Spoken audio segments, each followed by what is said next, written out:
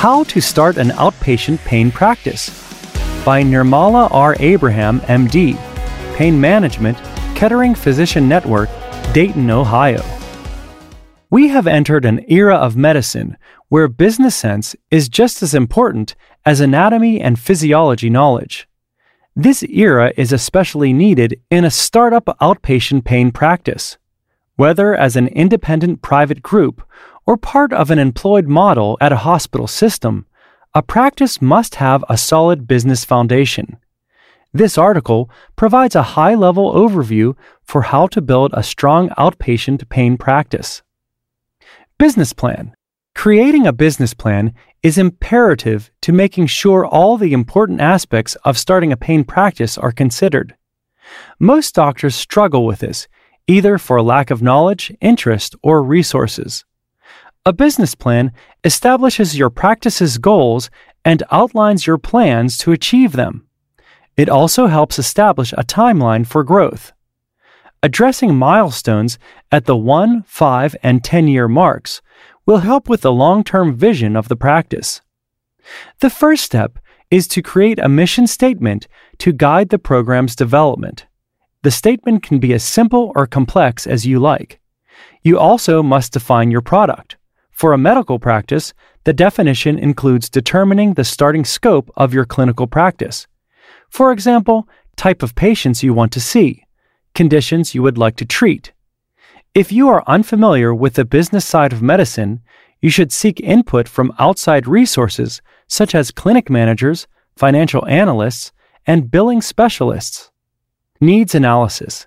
The initial step in building a practice from an operational standpoint is determining needs in the area you are hoping to start a practice. Find out how many pain practices currently exist within a reasonable driving distance, the top insurance payers in the area, potential referral sources, and other community medical resources and programs.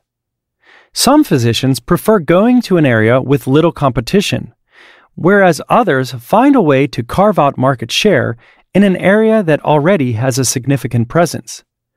Also consider whether you will provide alternative treatment options compared with your competition. You may want to consult local medical device representatives to see what treatment options other physicians offer. An additional early step is determining whether to have a privately owned practice or build a practice within a healthcare system. The two options have significant differences, so find the best fit for you before choosing a path. Marketing strategies. Create a plan to get the word out about your practice to the right audience. Defining your audience will speak to your scope of practice and the needs you wish to meet.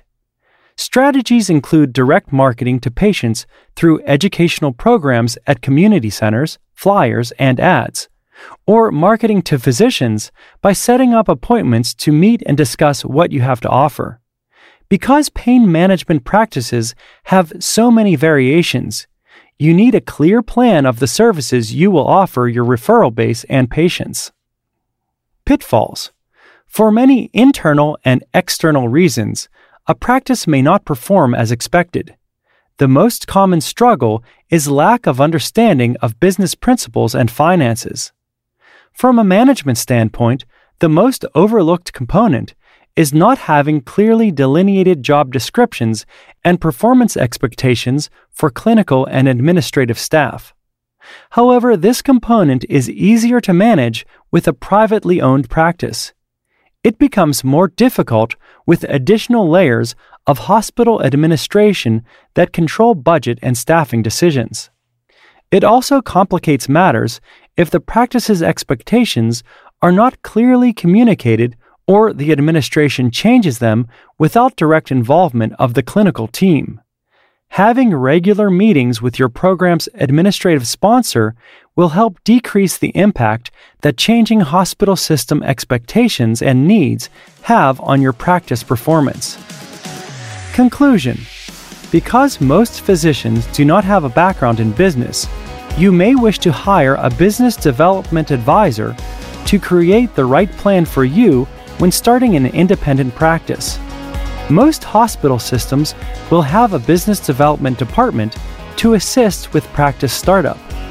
A strong plan does not guarantee success, but goes a long way toward ensuring that you are prepared for the inevitable challenges of medical practice.